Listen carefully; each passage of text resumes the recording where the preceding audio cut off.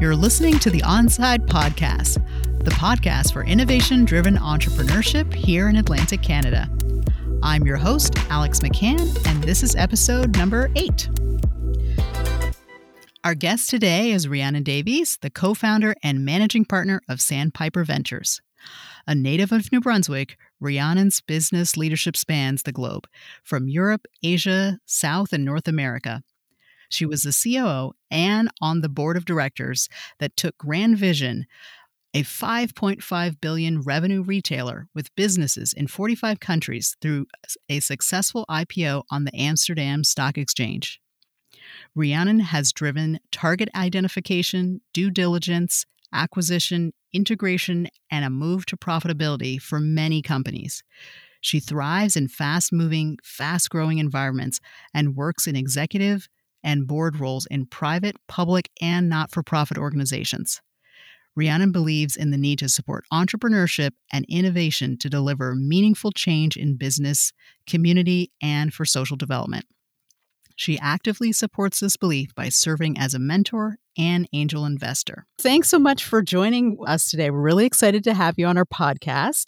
As you know, we're talking about innovation-driven entrepreneurship, and we shared a little bit about your bio and your background, but I thought maybe what we could do is take a little bit of a step back before moving ahead and moving forward, just so we can give our listeners a little bit more background about who you are, maybe some inside scoops about your background. Do you want to tell us a little bit about yourself? Sure. It's great to be here too, Alex, and good to be talking to you. You mentioned some of the sort of formal constructs of my background and my bio, but a few more tidbits. I grew up on a hobby farm in rural New Brunswick, and my journey has taken me to many, many places in the world, both professionally and personally, starting with university in Montreal. And I did 2 degrees there, and then moved to Toronto for a few years to move into the world of consulting. And the world of consulting gave me some insight into many, many, many companies, and also enabled me to move for an 18-month stint in the year 2000 to the Netherlands. And that 18-month stint turned into 19 years. So I spent most of my professional career living in the Netherlands and always working for multinational companies. Both of the companies that I've worked for recently were operating in many, many markets globally. And I think that's formed much of what I've done. But my background is in engineering, my second degree, and most of my career was spent in manufacturing, supply chain, logistics, and I moved on to the more commercial side of the business when I was with a company called Numico. And when I joined Numico was nearing bankruptcy. And during the time that I was there, which was about 5 years, we turned the company around to become the fastest growing food company in the world. And ultimately, it was sold to Groupe Danone in 2007. As Danone was sort of changing their strategy and becoming more of a health food company. And at that point, as I've done after each of the exits that I've had, is I stayed for a couple of years, realized that working for a public company was not my thing, and took my family sailing. And my kids at the time were 1-year-old and 3 years old. And my husband and I hopped on our boat and spent a couple of years looking at life in a very different way. And my fear when we started doing that journey was that, when we got back, my career would be limited. People would judge me as having taken a non-traditional pathway. But in fact, when I returned to the Netherlands 2 years later, there were 2 types of people. The people that indeed acted and saw me in the way that was somewhat judgmental, and other people who really embraced that experience and wanted to hear more. How many countries were you in? We went to 22 countries, and how did you manage the children on board? And how long is your longest time up sea? And so really quite excited by the adventure that we'd taken and the fact that we had the courage to take that on. And then I returned to the Netherlands, and one of the people that found that sort of exciting was the head of a company called Grand Vision. And Grand Vision was a PE-backed company supported by, or owned at the time by, the Holland America Line investment fund. And they had been buying up a number of optical retailers and manufacturing sites. And at the time, we're sort of in about 20 countries. But they hadn't created a company. There was absolutely nothing there. So they brought in a group of 5 of us, and I was the COO of that company. And we built a company. But we built a company from a very luxurious base, and that was that we already had, 2.5 billion euros of revenue, and we were in 20 markets. But there was no backbone. So within that company, and this was the beginning of my entrepreneurial journey, I created a buy-sell model construct that would enable the company to operate completely differently and to ensure that we could grow in a scalable way and also address the markets in a different way. It just brought a lot of profitability and a lot of and really an uptake in sales. And over the course of the 5-year period within Grand Vision, we moved into another 20 markets and grew the company 40% in system-wide sales. And then we took it to IPO on the Amsterdam Stock Exchange in 2015. And I stayed again for a couple of years, but found that working for a public company was not my cup of tea. And I wanted to do something, again, more entrepreneurial, more innovative, and more socially focused than I had been. So once again, we pursued our interest in offshore sailing and took the kids on the boat and traveled to Halifax. And here we are now. That is amazing. I mean, you just summarize so many things so, succinctly, but I think there's just so much there to unpack. Your focus on new adventures, whether it was going around the world, 22 countries, also looking at your rise within your career and transitioning from Canada over to the Netherlands and making that decision to jump off. I want to say jump off into the ocean, but jump off into a new adventure, and then just completely immersing yourselves, not only in a new, fast-growing company that you said didn't have a lot of structure that you're really trying to make something bigger happen there, but in a completely different country. And also, I would assume in a completely different language, or I'm sure maybe they use a lot of English in the Netherlands as well. But that is quite a lot of different experiences that you've had in such a short period of time. And, bringing your family along for the journey as well, or making time out for that and really, having that be a sort of a key part of your growth experience as well. I think that's really, really kind of fascinating. I don't know how many people have that exact same story. So I'm so glad that you shared that with us. And I'm sure that many people who do know you here locally in Halifax might have known some of that, but may not have known the full gist of everything that you just shared with us. So I appreciate that. So you talked, relatively quickly, but I think, it's quite a remarkable feat to, help a company reach an IPO, and, go through that entire experience. And I know we talked about this before about what a transformational experience it was. After that period of time, how did you decide, to sort of step away from that amazing journey and experience and try something new and then decide to come to Halifax? What made you decide to do that? I guess a couple of things. First of all, it's very, very difficult, I think, after an exit, and some people do it, but after you've gone through something like an IPO, it's incredibly hard work. But of course, and as much as any entrepreneurial journey is a roller coaster, it's a roller coaster. It's exhausting. And once you've been through it, it's very, very difficult within the same construct to see where the next piece of excitement is going to come from. And Grand Vision is a fascinating company, has been growing continuously, has made some interesting acquisitions since I've left. But I think it would have been very, very difficult to achieve the same level of intensity that we were able to achieve at the time. And I must say that of the management team, there is no one left.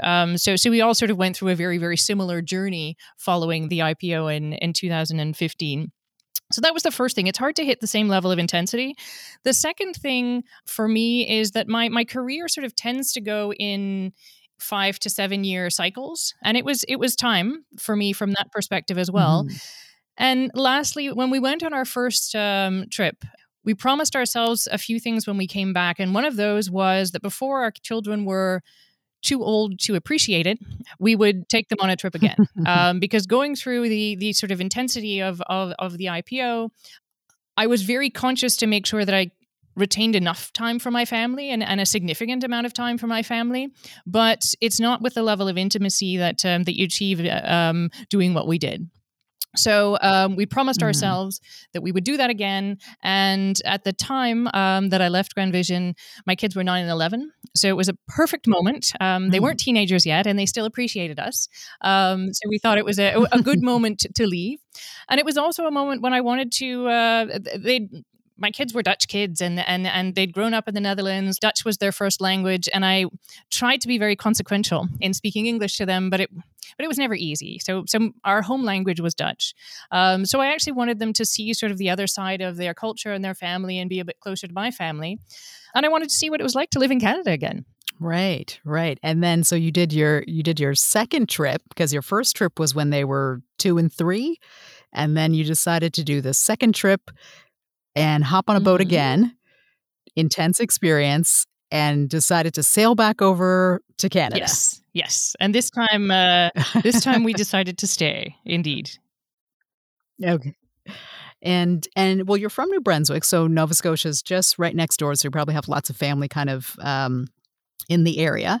And you arrived on the shores of Halifax, a great sailing city as it is, but you didn't really slow down. Once you got here and got yourself settled, I think I heard you say something about the place you were going to move into wasn't quite ready, so you sailed up to Newfoundland for a month or something like that. So you did a little bit of relaxing as you came over, but then once you got yourself settled in Halifax, you got right back on it again. And you're currently the co-founder and managing partner at Sandpiper Ventures. Can you tell us a little bit about how that came about? How did you... I know the story myself, but maybe there's some listeners out here who don't. Sure. And it's quite an interesting another part of your life and adventure. And so you sail across, you come to Halifax, and you don't rest on your laurels, as it were. You decide gone to the next adventure. So tell us about your next adventure with Sandpiper. Sure. And I have to say, I think you're the first person who's ever considered sailing in Newfoundland and Labrador as relaxing. It's stunning, but it's not relaxing.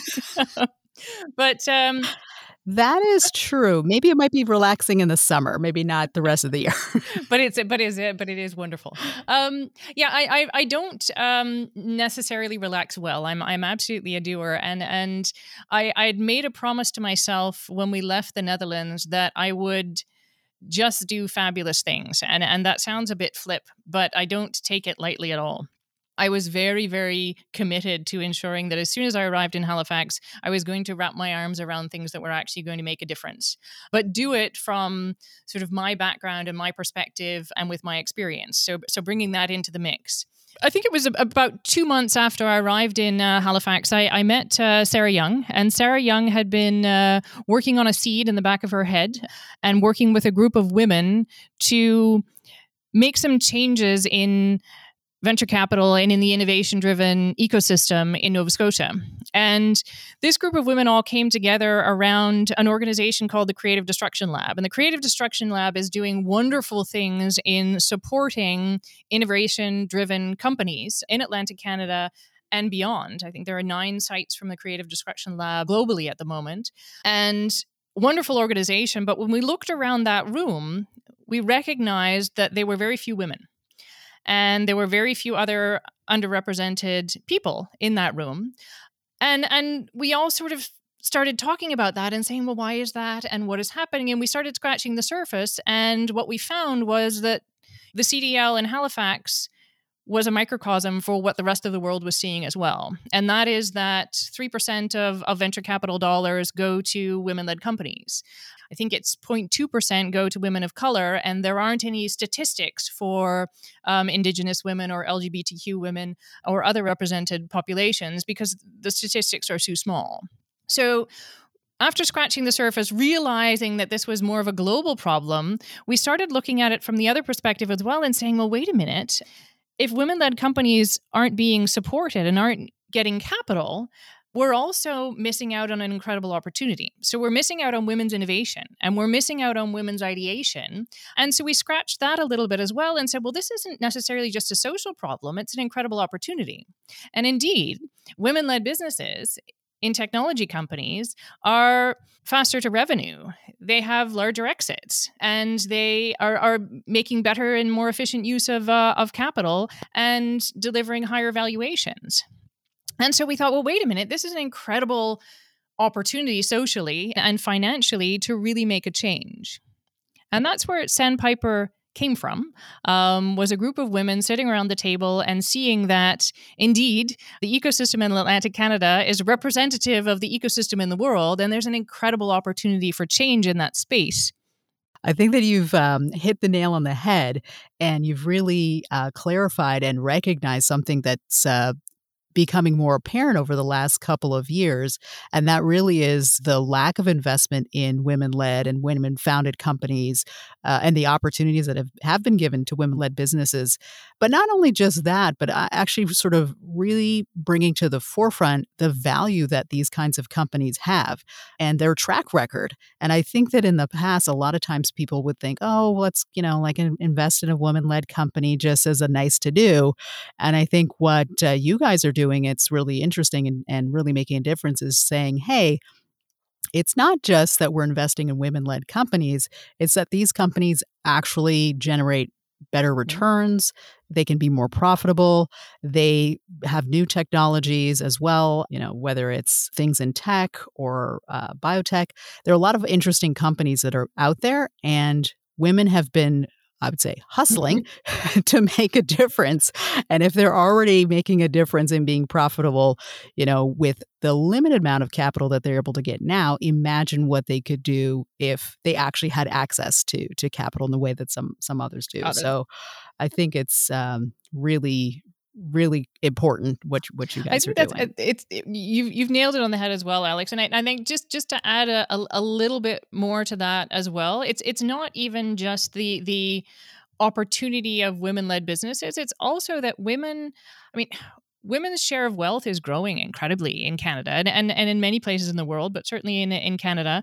Women make 80% of the consumer decisions and 85% of the healthcare decisions. So it really makes sense for us to be creating products and services and innovations to serve that market as well. So there are a number of reasons to do it. The other thing, if we talk about sort of access to wealth and the growing ownership of wealth that women have, what we've also done at Sandpiper is really tried to, while our focus is investing in women-led companies, we're also trying to build women's wealth. And we do that, and we've done some work with Onsite on that as well, by educating women who have never been in the asset class or never invested in the innovation-driven economy before, educating them to understand how the asset class works and the benefits and the opportunities and the potential profitability of investing in new ventures and innovative entrepreneurship.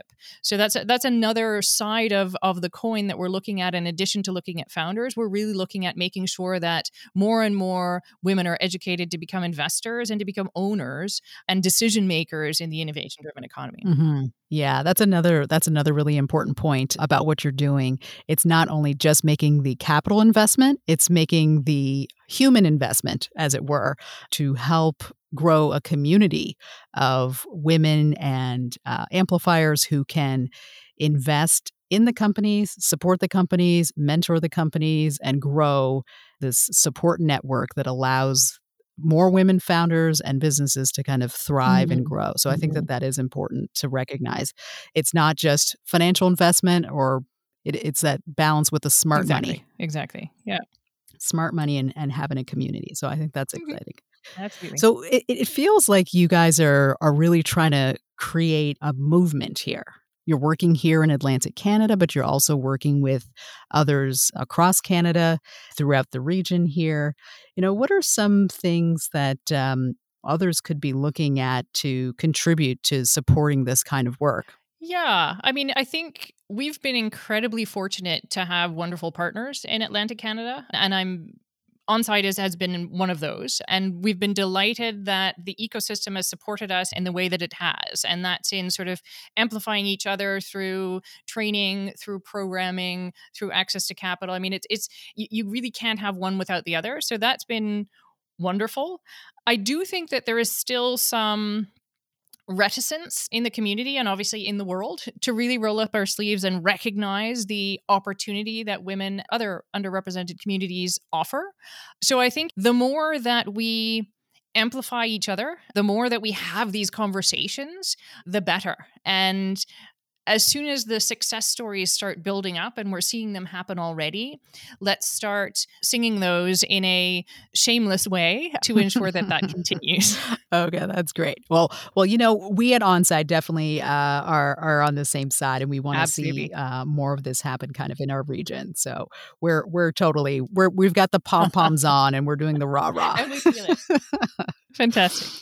Yeah. I have a few more questions that I wanted to throw out there. You talked a little bit about what it was like to work in a company that was going through a growth phase and moving through that and what that was like. And we have this idea, that we're always focused on the startups, the founders, but there are all these people who are sort of behind the scenes who may not necessarily be that startup founder. And you've been one of those people working in a few companies, as a COO at Grand Vision, working on building strategies and helping companies become profitable and those kinds of things. So what is it that you find most attractive about working in a startup? And I'm curious about that because not everybody can be a startup founder, but there are a lot of people who want that experience of being in a kind of growing, fast-paced sort of company. So what is that like for you?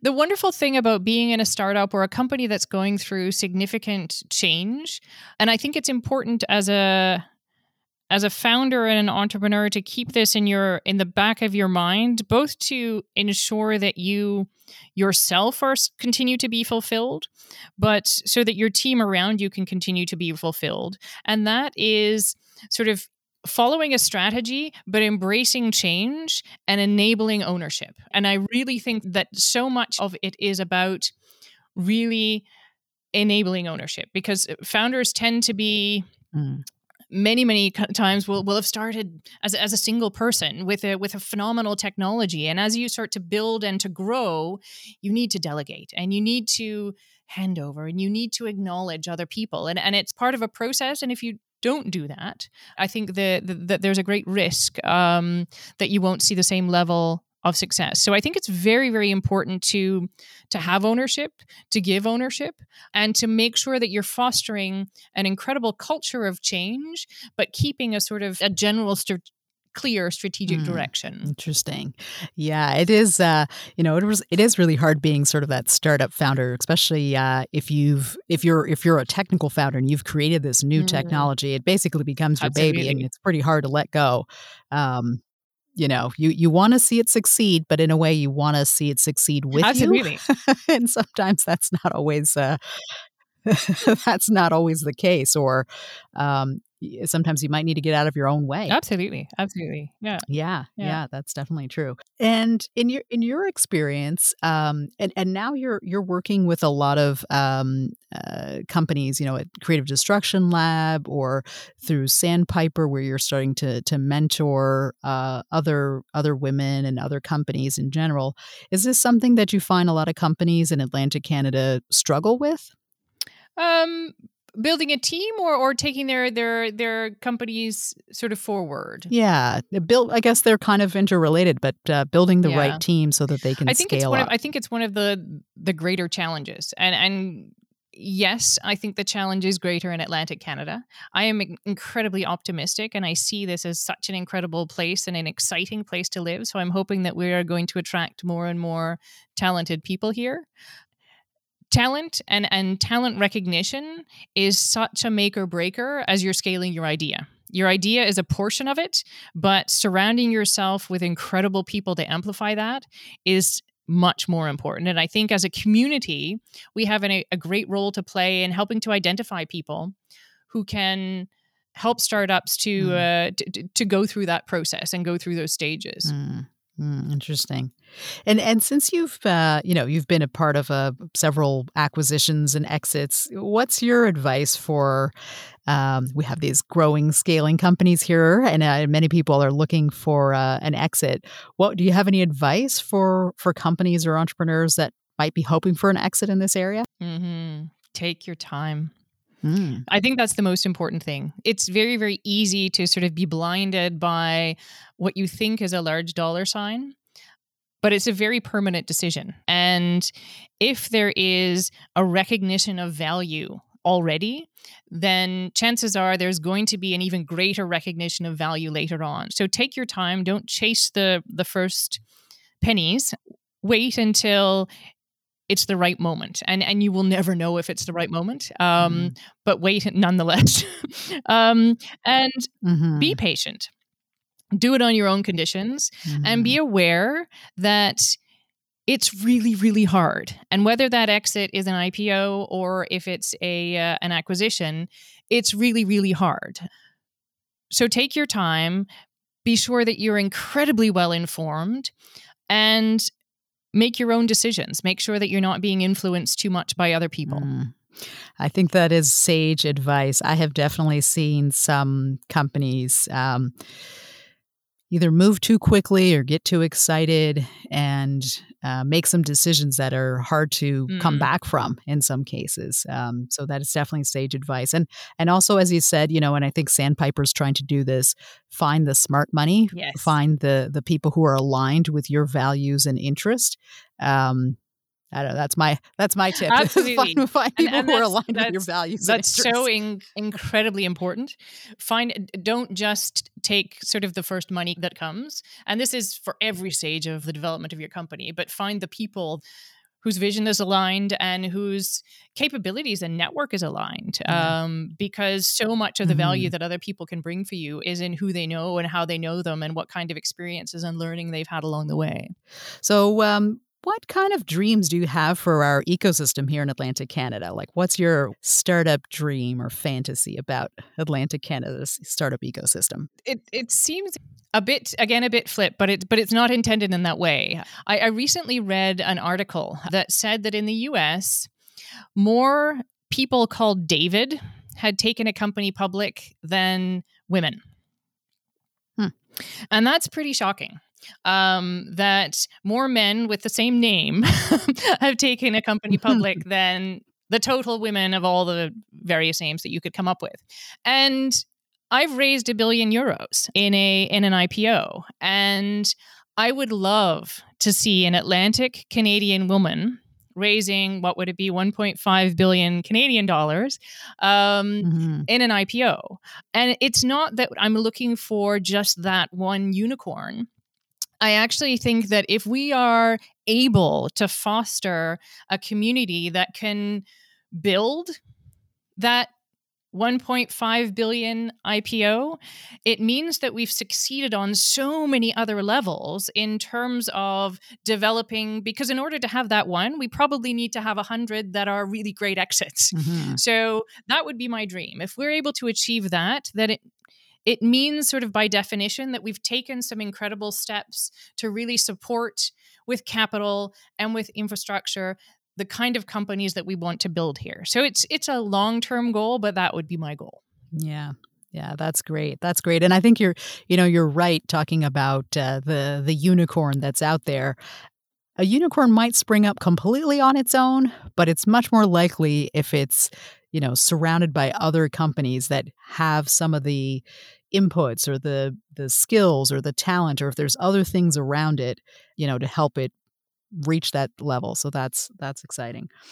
Absolutely. All right. Just a couple more questions.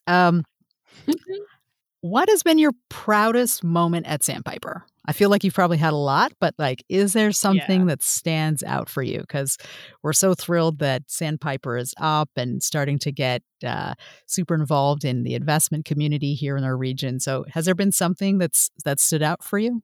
Oh, I'm proud of so many things about Sandpiper Ventures.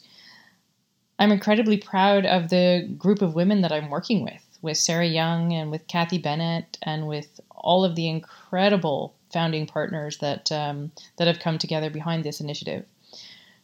And I'm incredibly proud to be working with and supporting and learning from the incredible pipeline companies that we're working with every single day, including a company like Denova that is harvesting methane gas and transforming that into a novel protein to solve issues in food security, and with a beachhead market in aquaculture, which is the fastest growing food industry in the world.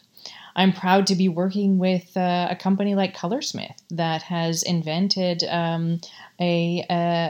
an encapsulation process to contain dyes in a nanoparticle. And the applications for this technology range from eye care and to the protection of health for screen use. I'm proud to be working with a company like Offshore that is building technology to increase the health outcomes of people in intensive care on ventilators. There are just such incredible companies in Atlantic Canada in all 4 provinces, and I'm so proud to be working with the women that are running those companies. It's not a specific moment, but it's every single time a woman tech entrepreneur says, "Thank God you're here." And it happens a lot. And it's incredibly rewarding, and it brings an incredible level of pride, because it's at that moment where you realize that's what we're doing it for.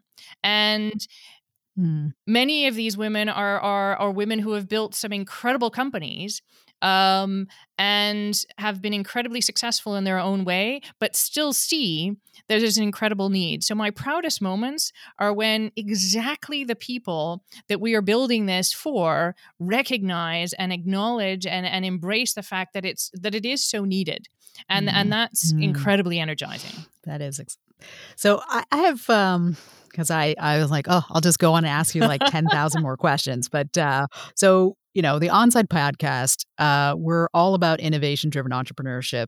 And we've been asking different guests sort of, what does innovation-driven entrepreneurship mean to you? And how would you define that? I think it's really about... and it's from the ideation stage to an execution and scale, but it's about new solutions, and it's about better solutions, and it's about inclusive solutions. And I know that seems, again, like a social message, but it's not. Because as I mentioned before, if we're not tapping into the ideas and the innovations of all of society, we're not going to be able to access all of society to support them and to have them even as consumers. So I think it also has to be inclusive, and it's solving current and future problems. It's about having world-changing ambitions, because we have existential problems in the world right now that we need to come up with big, hairy solutions for. And the only way we're going to do that is if we put all of us at work to tackle those things. Yeah, I'm feeling your enthusiasm, and I definitely agree. And that's a big theme for us at Onside, is inclusive, innovation-driven entrepreneurship. We're definitely seeing that it's super important not to have innovation for innovation's sake, but to solve real-world problems and to bring in as many people as possible to share in that benefit and come up with those crazy solutions that we need. It's a huge opportunity. But you have to tap into everybody. And I feel like the world is at a point where people are starting to realize this, and the moment is now. So in my mind, we're not going back. Agree. And Canada, quite frankly, has some catching up to do in this as well. We haven't been as successful as we could be, but we absolutely have the potential and the power and the network and the capacity to. And if we do it in an inclusive way, I think we can do it better. I definitely agree. Okay, I got one final question for you, I think. And as we've been talking this whole time, one thing that I think I've picked up from you is just your fearlessness in tackling whatever is in front of you. And that doesn't mean that it's always easy and, happens quickly. But, you have this story, which I think is quite, shows a lot of bravery and courage throughout your career, moving from New Brunswick, going to Amsterdam, riding on a boat with your kids when they're 2 years old for going to 22 countries. That takes a lot of bravery. I don't know if I would have done it. I mean, I love my kids and all, but I don't know if I would have done it. And then, coming back, putting yourself, full force, taking a company through an IPO. I mean, that takes a lot of courage. and then, coming to Halifax, without knowing exactly what it would be like here, and coming into a ecosystem where the startup community is really starting to bond and grow and really take off. But, compared to maybe some other places, we're still maybe at the earlier stages, but moving into, a little bit more maturity.